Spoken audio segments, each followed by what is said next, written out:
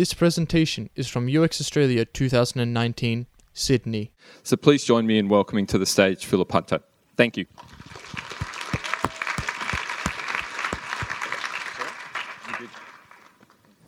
All right. Thank you, Kate. I've known Steve for a while, and Kate and I first met in Seattle when she came to speak at a conference, and I've gotten to watch her discussions of humanity emerge over the years, over the past couple of years, and so I was really excited to be following her today because meaning is really the core of what I want to talk about too, and the meaning inherent in humanity. So let's see, we can see the slide. So let's talk about being human. So those of us who are blessed or potentially cursed with the ability to speak, talk at about 16,000 words a day. Raise your hand if that seems high to you. Okay, raise your hand if that seems really low. A few of you, yes, you're good, the honest ones. Not all of those are consequential, but we do use a lot of words every day. In addition to that, teens and adults exchange anywhere from 30 to 100 SMS and app-type messages, so Facebook Messenger and the like, during our 3.5 days that we spend interacting with those devices. And then those of us who are, again, blessed perhaps to use email, have to interact with about 100 or more messages a day. Conversation is a very, very big part of our lives. And most of us, I think, would acknowledge that without conversation, we would accomplish very little. At the same time, conversation is not something, so again, a show of hands. How many of you feel confident in every conversation that you are going into with a loved one? I want you to come up here. Going into conversations with a loved one, a boss, someone you've had a disagreement with, right? So these are situations that we may feel confident at this point in our lives, and some of us may have worked very hard on that. At the same time, I would guess that most of you, even if you feel confident, you don't necessarily always know why you're able to make it happen. Now, some of us have read books like books around conversations and having tough ones, but it doesn't necessarily mean that, we try to learn those lessons and then we practice them, but it doesn't always mean that we know exactly how it happens. The conversation is very critical. And I bring this all up to talk about conversational interfaces, not because we need machines to converse with us all the time, but because we are beings of meaning. We are beings of connection. We are beings that request and deliver information. And when we interact with machines in a conversational way, and by the way, when I say conversational, I don't mean just voice, I mean text. So I work in the field I've worked in speech recognition applications for a long time, but I also work with chatbots, and I look at things like Messenger and Apple Business Chat and other mediums for exchanging conversations with people, between companies and people. And so conversation is really about the richness of the things that we are communicating back and forth. We negotiate, we relate, we talk just to connect. And often there's no more reason than just to connect that we have a conversation with someone. It could be the reason we say good morning, or it could be the reason we talk about the weather, small talk, things like that. So conversation To take us even a further step back, conversation is the human interface. It is how we interface with each other. When we communicate, we are, with language, we are adopting something that most of us believe that we share to some degree, which is an interface. It's the same thing that we build in our digital worlds. Pardon me while I try to read what's in front of me. Meaning requires multiple levels of context. Most of us, we're designers, we know this. We work with context, we work with content, we work with crafting flow. However, we don't often think about what all makes up that meaning. It's culture, it's self-owned knowledge, it's imputed knowledge that we assume another person has. It's tonal qualities to our voice, it's gestures, other visual signals, the environment we're in. All of those things bring meaning to each and every conversation that we have. We use conversation to engage and fulfill social contracts. I had many conversations about coming to Sydney to speak to you today. We have many conversations about getting work done. Those of us who are in long-term committed relationships will have many conversations about that relationship. Meaning goes deep and broad. Meaning shows up in diverse and wide-ranging ways. It shows up as story, persuasion, negotiation, teaching, comfort, poetry, debate, explanation, commiseration, resolution, play, inquiry, defense, entertainment, just a partial list of all of these things. And when we use it, it's not just recognition of words, of static definitions. It's detailed, it's complex, it's subtle, it's sophisticated, it's conceptual, it's inferential. But the reason I'm talking to you today is that our machines aren't doing that with us. We are ignoring these things by and large in our machines. And you can see a quote here from about the idea of mutual responsibility in conversation, that the participants are trying to establish at the initiation of each new interaction, each new contribution, the mutual belief that we understand each other, that we know what we're talking about. How many of you have had a conversation one day with someone and walked away from it thinking, wow, they really got me. We're aligned on a course of action. We know what we're going to do. And a week later, the thing that gets done is not what you agreed on.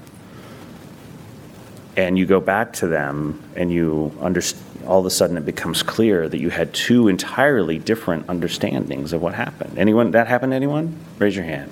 Yeah, more than a few of us.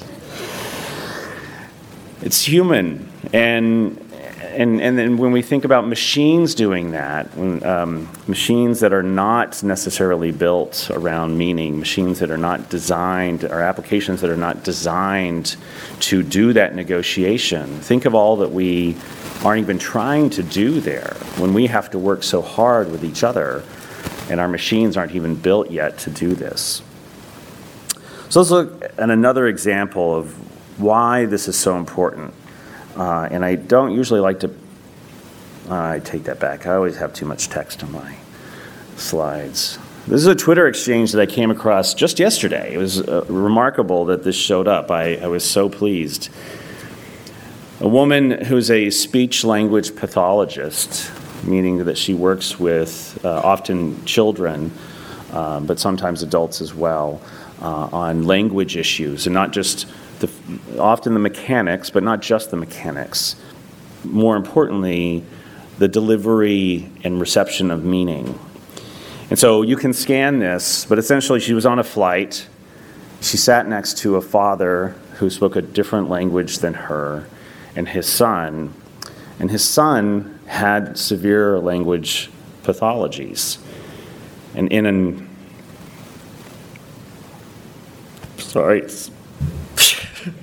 it's so cool because in an 8-hour flight, she gave the gift of meaning to a little boy. This is our desire, right, as humans, is to find meaning, like Kate said, to communicate meaning. It's not easy, so let's talk about an example of that. Has anyone ever spoken these words or heard them spoken to them? I really need to see you.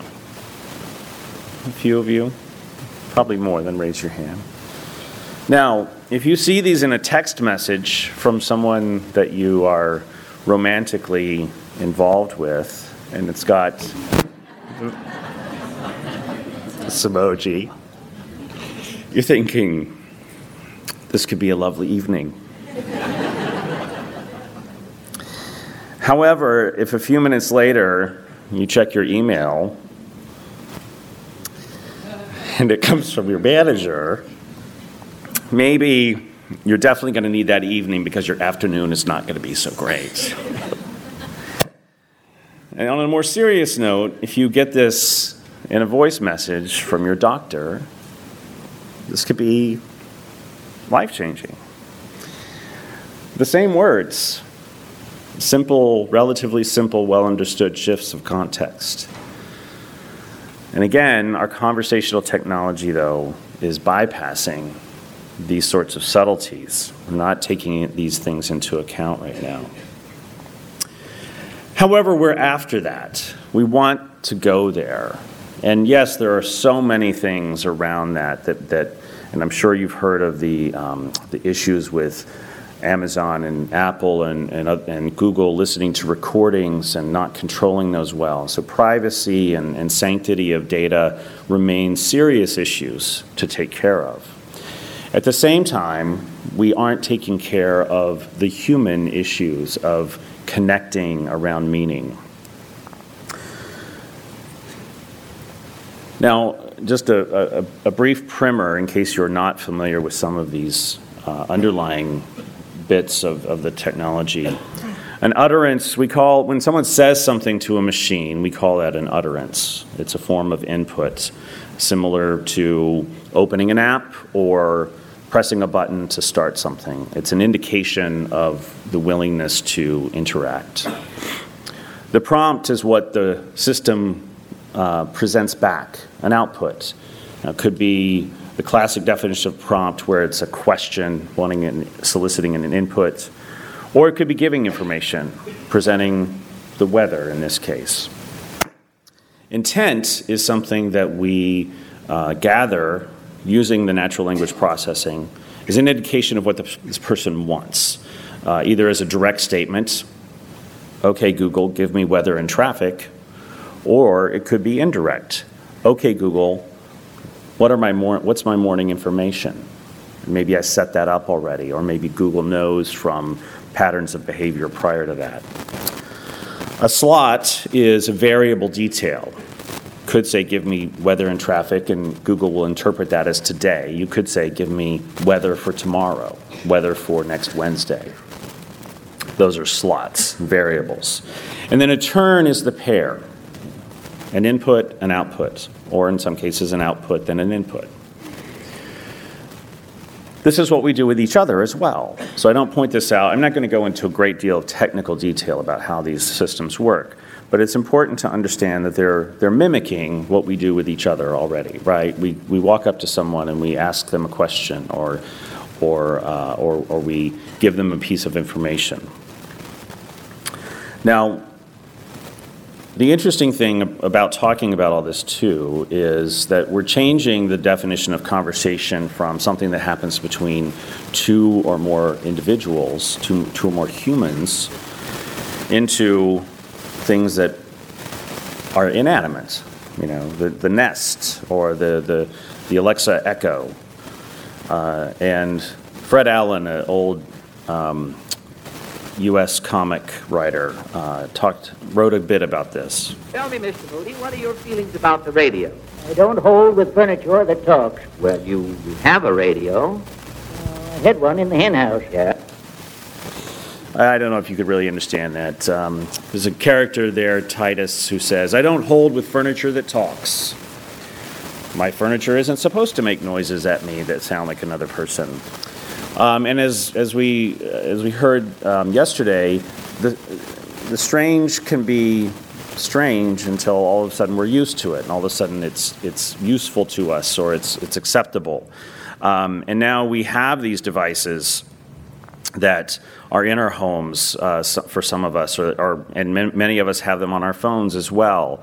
And they begin to have usefulness to us, or at least some desirability. So some of you may be familiar with the American game show Jeopardy, which is it's a quiz show where there's a special rule that you have to answer. You have to give the answer in the form of a question. So if I say something like, what's the only continent that's also a country, you would say, what is Australia? And it's been a big hit for Amazon Alexa, primarily because the show was already a big hit and had a very devoted following. And so they developed what's called an Alexa skill around that, so that people could play just like the game is played. And so Alexa will present 6 answers to you, and you have to respond in the form of a question, and the game will disallow your answer if you don't respond that way. So it's programmed to do that. And people love it. Now, any Jeopardy fans out there? I can't even really say. Okay, a few. So if you are a Jeopardy fan, you know that game, when you're watching it, it is not watched silently, right? You are yelling your answers at the TV, convinced that Alex Trebek can hear you as well, if only you had a buzzer. Now, and so this was a runaway hit almost from day one when it came out, because it lets fans play just like on the television, and it's aligned with that day's television content, even more importantly. And so the highest rate of gameplay is immediately following the showing in the local area. Google Home Hub, I believe someone told me, I hadn't heard, but it's been renamed the Nest Hub, which just begins to mix all sorts of interesting metaphors together. But it's designed to sort of capitalize on a number of factors, sort of like the iPhone. It's not necessarily doing anything net new, but it is bringing things together in a way that hadn't been brought together before. And I know a bunch of the folks at Google who work on these sorts of things, and they do a lot of work to really try to bring that together in a way that makes sense and that helps make a home feel more productive and things like that. So what does it mean to design for this? When you're a designer of conversational interactions, the first thing that you realize is that you're anticipating one half of a conversation. You don't know how you're guessing at how the other person is going to respond. And now, and people are speech recognition is a non-deterministic technology, meaning everything is a guess. It's maybe a very, very well-educated and well-refined guess, but it's still a guess. There is no such thing as 100% accurate recognition, even for very small domain systems. Now, one of the reasons that is that people speak in a non-deterministic way, right? I could start spouting dad jokes up here, of which I make many, and they're all terrible. And you might laugh at them, but you would be wondering, why has Philip changed this tack and taken this thing into a very bad comedy routine? But people do that frequently in these systems. We design them for one thing, believing a set of usage will occur, and then people will use them in different ways. And I don't mean abusive ways, but I mean things will occur to them to say that we didn't anticipate, and then we have to revise that. But your job is to design that one half of that conversation. And it is a collaborative context negotiation, as we talked about a moment ago, where we're trying our best to see what we can have the application understand. I'm not going to go through the rest of these, but you can see that some of these things are very similar to what you already think about in terms of user experience design.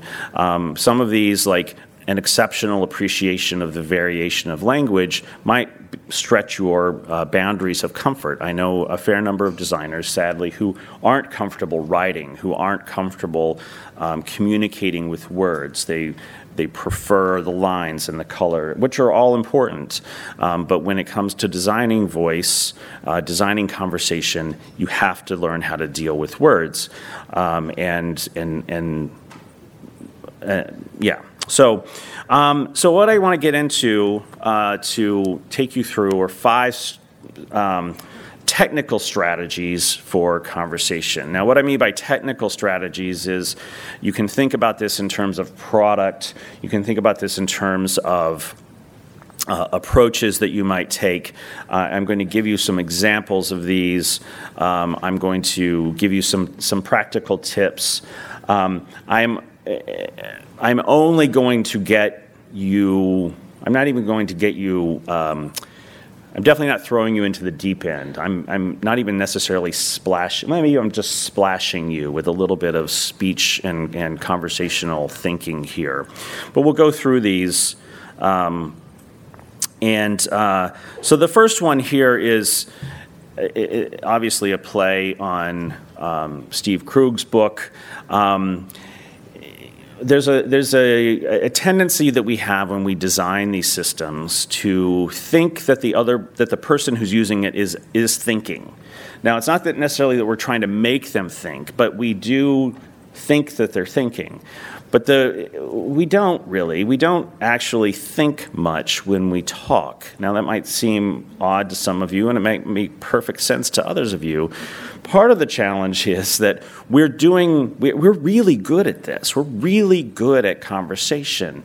And basically, at the same time that someone else is saying something to us, and we are processing that information in milliseconds, we are also constructing our response also in milliseconds. Otherwise, every conversation would be like, hey, did you see the weather today? Yes. What about it? Well, I noticed it was raining. You did? What about that? So, but we don't do that, right? We're back and forth. We're quick.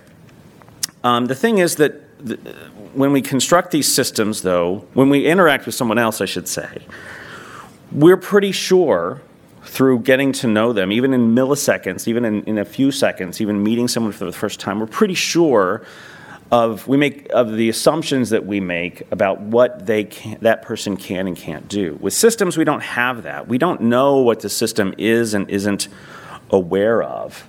And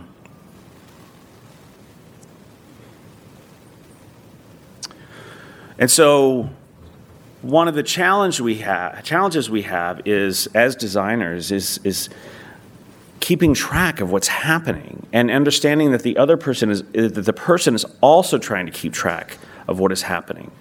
And in the end, we're left with silence before the next step.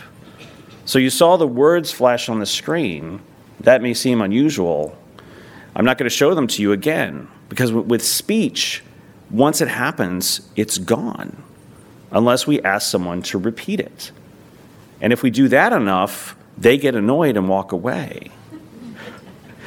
Now, our speech systems don't, fortunately, have the gift of getting annoyed. They get to do whatever we tell them to do. But at the same time, when we're presenting information with a speech system, we're presenting it to people who are dealing with potential memory overload or distraction. We're dealing with people who have a need for predictability, for familiarity. And then we also have to think about the fact that we have to be flexible with content and context. And we have to realize that conversation requires constant maintenance and repair. Repair is a fascinating topic. Now, if you've interacted with a speech system, you've undoubtedly heard it say, I didn't quite get that, or I'm sorry I didn't understand you, or did you say... And that all seems very stilted, and it is, because it's a very poor way of doing those sorts of things. However, we do these things in conversation all the time. We call them repair, and it's part of that negotiation. And it could be something like, I didn't catch what you just said, or it could be like, I kind of get what you're saying, but if you could, give me an example or say it in a different way, I want to try to make sure I understand it. This repair happens about every 84 seconds in almost every language that is spoken on Earth. This study came out of a university here in Australia.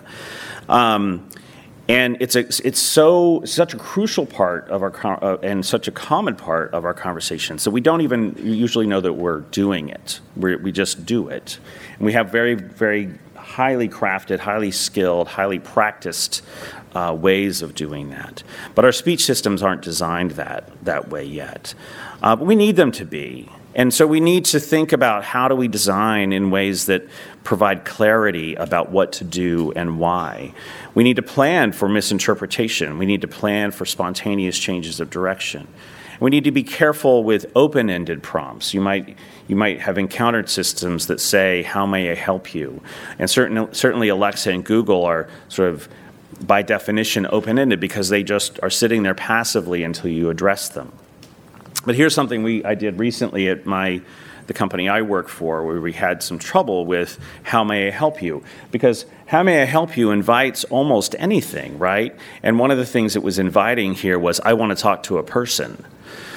And I have no problem getting someone to a person, but at the same time, automation has its benefits, and I won't go into that. But one of the things that I talked about with our team was, well, we're asking this question that has nothing to do with actually inquiring what they're calling about. We're just saying, "How may I help you?"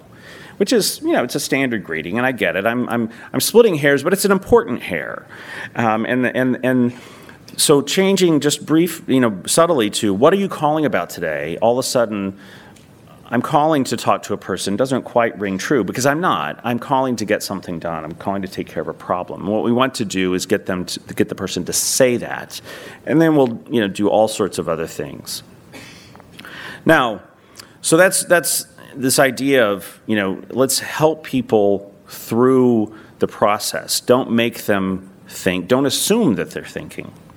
There's also the human connection, and for those of you who saw Tripp's talk yesterday, we don't really have any other way of relating to things that aren't us, except to have inanimate objects and animate objects. But on top of that, we really apply well, let's just say it this way. We love other people. I know some of you are probably misanthropes. I can be that way from time to time, and that's okay. But we do crave human presence, whether it's just the one special person or whether it's people who enjoy being a part of a big crowd. And we apply these cravings to pretty much everything. I mean, raise your hand if you've never yelled at your computer. Okay, I thought so. So, now, raise your hand if your computer yelled back.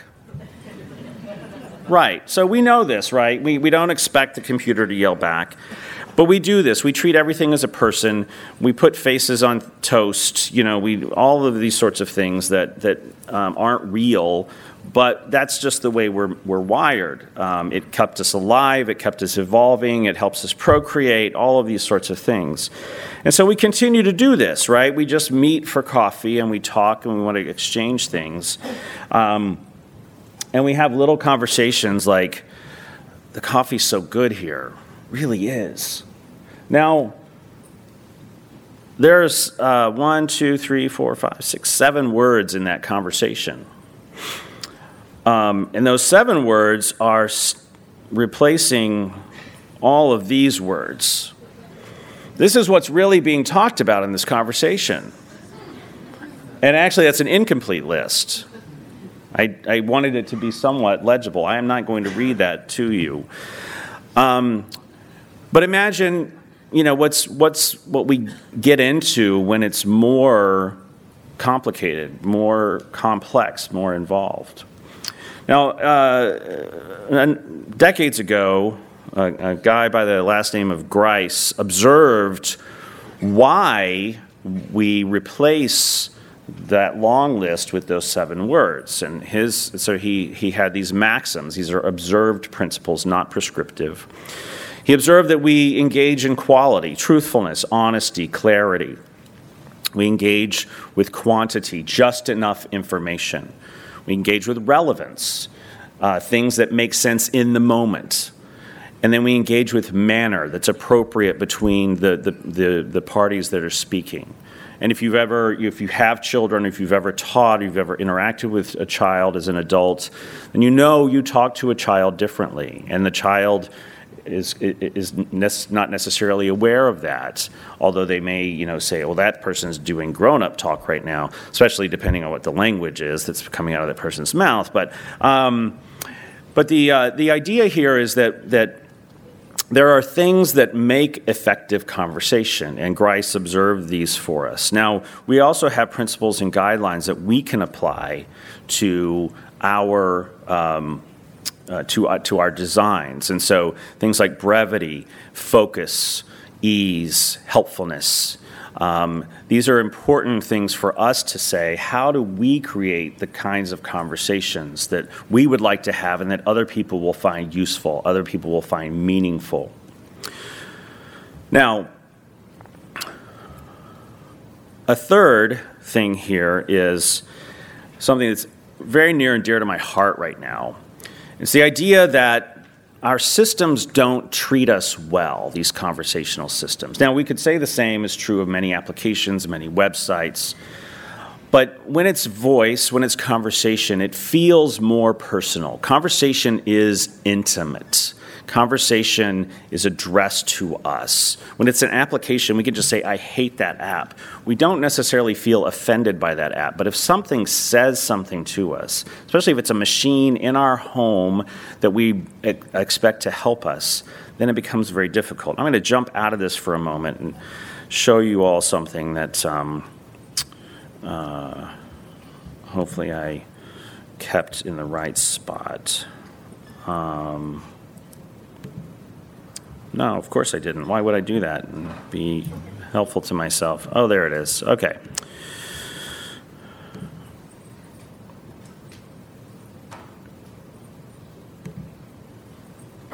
Okay. Why am I... Do we know why I wouldn't have audio right now?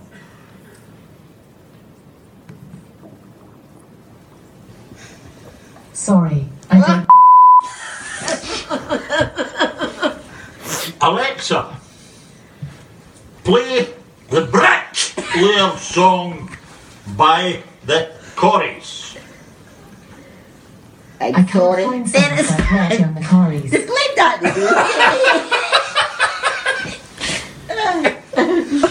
Well, what the can you fun? Now, if you like, I'm doing this. These folks are amazing. They are extremely patient. I worked at Alexa. I probably would have put that device in the fireplace after about half of what these people dealt with. Now, I show you that because a place that I find a great deal of frustration is when I see articles like these. Now, I've been asked about this at this conference, and I know that some of you are parents, and some of you are parents who are worried about their children becoming insensitive and rude because of a device in their home where it's hard to say, you need to say please and thank you.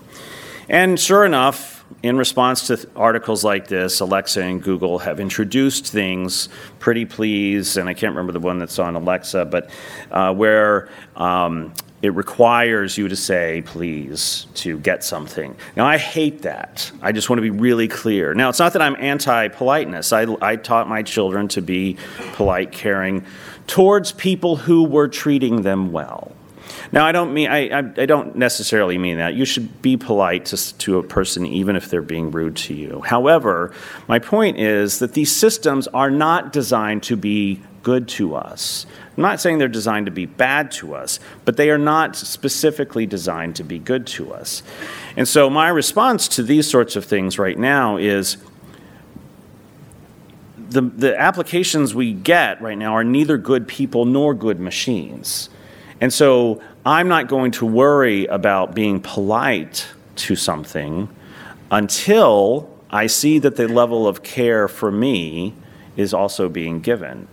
And I can tell you that it's not there. Now, there are hard constraints here, like time limits for attention, input duration, things like that. But there are also things like hard-to-discover offerings. I don't know what a system or a machine or an application necessarily is capable of. I don't see anything. It's not telling me what it can do. There's invisible narrowing. I issue a command, and then all of a sudden I can do fewer things that I could before, but I don't know that. And then there are just the terrible ways that failure is handled. And you've all experienced it. We talked about it earlier. If you say, Alexa, why? I don't know what you're referring to, or I can't handle that right now, or things like that. And yeah, sure, that's a weird thing to say, but there are basic conversations that we can have with each other. And so my fiance is traveling here with me, and she has gotten to know what I'm sure all of you are familiar with as the designer sigh. I'm on a website and I'm on an application, and all of a sudden,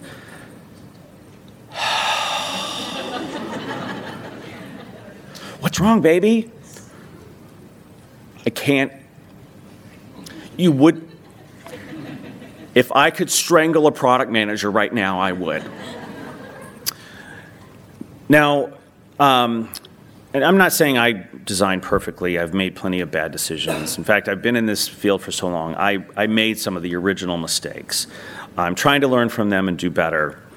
But handling failure is critical, and turning failure into not failure is critical. And we have to do that before we can really say that the machines are treating us well. And then lastly, the idea that our systems and applications tend to be designed in a very MVP style, as is true in many parts of our digital world. But with voice, with conversation, there's actually almost a mandate. The system has to be smarter than the situation it's handling. You think about this. It's sort of the idea of a container, and we don't know. I can see this glass, and I could know that I could probably pour an entire one of those bottles of water into it. But I would know that I can't pour probably more than one. Certainly not two complete bottles. But we don't know that with these invisible systems. We don't know what they're capable of. And they should be capable of 2 bottles of water if they need to be, if that's our situation. And so that's something that needs to happen. Now, we can know this. We can design for this. We can ask the right questions about the people who would be using these systems. And these are some of the questions. There are many more. You're all UX professionals. These are not unusual questions to ask. But we don't see them asked well enough and followed up well enough yet in our current state of voice technology. And then there's some things around even what we ask. So once we have these answers, what do we do with them? Perhaps it's, we ask questions of it, we interrogate, we critique. Does this prompt sound like a human would say it spontaneously? I can tell you that the system requires your 10-digit account number to be put into it is not a natural way to say, what's your 10-digit account number? Do we design things to be conscientious? If it's not conscientious, if it doesn't feel like it could be spontaneous, how do we change it? Does the prompt connect? I hear so many of these systems where each prompt sounds like the prior one was never spoken. Or in other words, we say things like, or the systems say things like, in order for me to access your account, what's your 10-digit account number? Blah, blah, blah, blah, blah. I will now access your account using your 10-digit account number. What did I think was going to happen? I mean, was it necessary to say that? Another thing that happened at home, and I tried to get a recording of this, but I apologize, but we play a lot of music on our devices, and our device tends to respond in a very wordy way in the same way every time. Now playing such and such, playing on such and such device, playing from Amazon Music. I'm not going to tell you the company. So recently, I gave one of these queries, and before that long thing, they added the term, got it. And I thought, well, got it's cool, but you can't say the rest of it now. Got it means got it. I mean, what else does it mean? You don't say got it and then explain what you got. I mean, then don't say got it. Anyway, okay, a couple more things. Language is alive. We need to understand that language changes. How many of you would consider yourself, now be brave, how many of you would consider yourself a grammarian or a, you really focus, okay, several of you, great. I have bad news for you. Your time is limited. And what do I mean by that? Now, I'm not saying grammar is great because grammar helps us with a lot of things around meaning. It's the whole Oxford comma debate, and your Uncle Jack. You've probably heard that one. So, but what I'm saying is that language is dynamic. It changes. It lives. It moves. It emerges from different groups. What you think of as misuse is not actual misuse. It's not laziness, rudeness, signs of an impending apocalypse. Words can die. Structures can die. Structures can change. New words are amazing. Change is a sign of richness. You see, Gretchen McCulloch wrote a book recently, published it recently, called "Because Internet." She's an internet linguist, is what she calls herself, and she is saying to the world, look at how amazingly evolved we are as a species by analyzing the language. Even the LOLs and the OMGs, it's all really amazing. So one of the most amazing, other amazing things that I came across recently is, how many of you are familiar with Mr. Rogers, or not familiar, I guess maybe. So Mr. Rogers, kind of a worldwide phenomenon, maybe the best thing that America ever did. Seriously, so he had a set of rules that his writers called Freddish about how to phrase things to children. And so I looked at these and I thought, these are amazing. They're beautiful. They're lovely. So I adapted them to say, how could we write better prompts, better interactions for people using machines? Now, these aren't perfect, but they're a start. And what it really encourages is iteration towards better. There's not just a fixed way of saying any one thing. So revise and imbue care and thoughtfulness. And so the last thing I'll bring up is, yea, though I talk in the uncanny valley of the shadow of the Death Star. Now, one of my favorite things when I watched the second set of Star Wars movies was to make that noise. Yes. Oh my God, the dialogue was so terrible, and not, And so what I encourage you to do is take everything that I've said, but also realize that this is a craft. This is a polish. How many of you are visual designers and you've studied hard? You went to art school, yes, and you love the subtleties of a gradient and the perfect rounded corner and all of that. Do the same with voice. Do the same with conversation, with words, craft.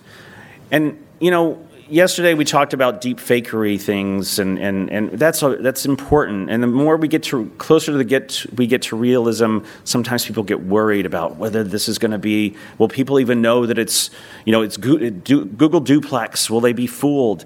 It's not about that. It's about us feeling like we're being treated like a person, like we can behave like a person, and that we don't have to relearn a set of different rules or learn a set of different rules. So bring in the storytellers, bring in the language crafters, the screenwriters. Build things people love and want to interact with. Thank you.